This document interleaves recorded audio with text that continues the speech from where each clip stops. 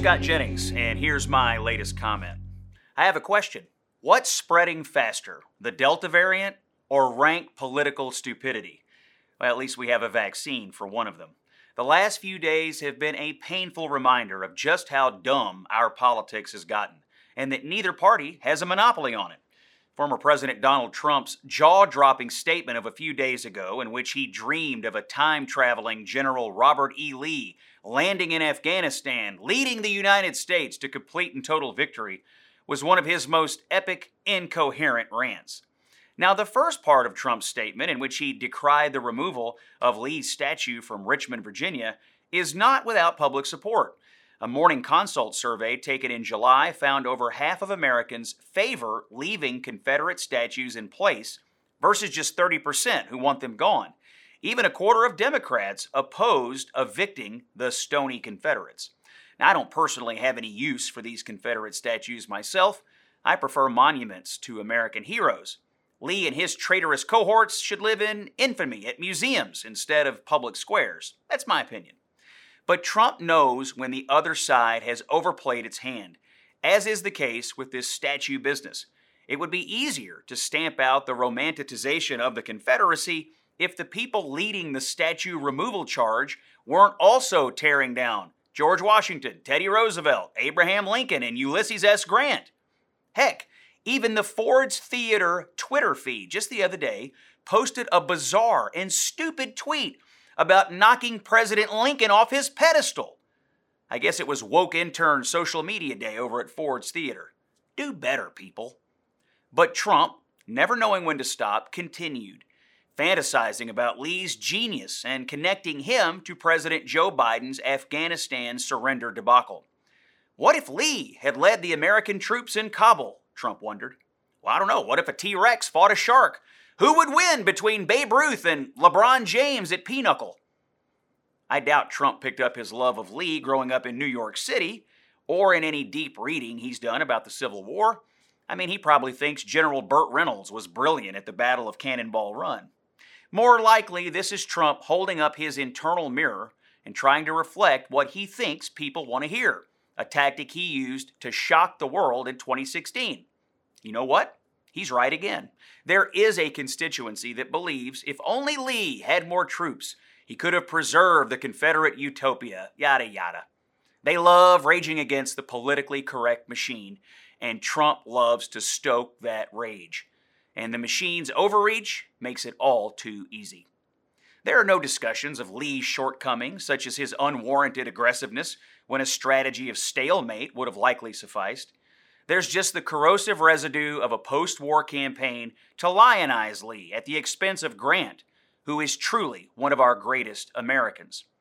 Trump's posture on this is not moral, nor is it steeped in any serious understanding of American history, as I don't think Lee was all that he was cracked up to be.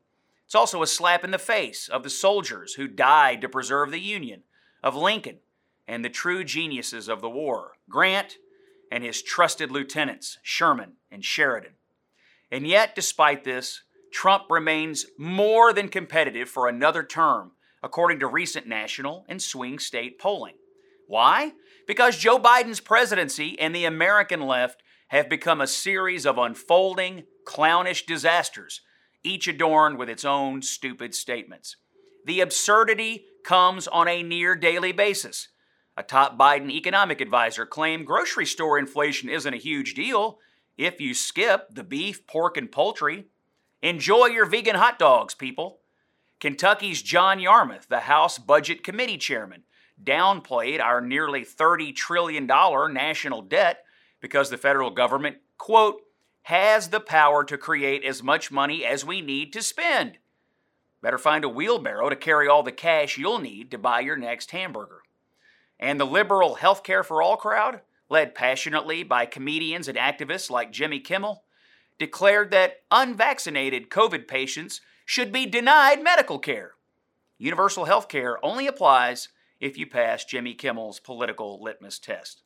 But at least the Democrats' moral conscience, Congresswoman Alexandria Ocasio-Cortez, is taking the economic situation seriously. She emblazoned tax the rich onto an expensive designer gown and wore it to New York's glitziest gala, the Met, where tables cost $350,000 apiece. Was it brave, or just the epitome of farce that even the Monty Python troupe would say is too much? Unfortunately, the COVID vaccine, miracles of medical science that they are, have also engendered stupid at its worst. President Biden issued a can't-be-constitutional vaccine mandate the same day Vice President Kamala Harris was reciting the "My Body, My Choice" abortion rights mantra in a meeting across the street at the old executive office building. The president wasn't only contradicting his VP and CDC chief, he was also parting ways with a slightly younger Joe Biden, who had firmly rejected vaccine mandates in December. In the process, he blundered himself into hardening vaccine resistance, threatening to push workers out of their jobs at a time of real economic insecurity. His continued disregard for the Constitution makes one wonder if Joe Biden has ever read it.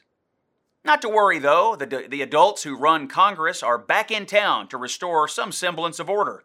Congressional Democrats have unveiled the largest tax increase in decades to fund Joe Biden's $3.5 trillion budget, which, by the way, is on life support because President Biden can't get his own party on the same page.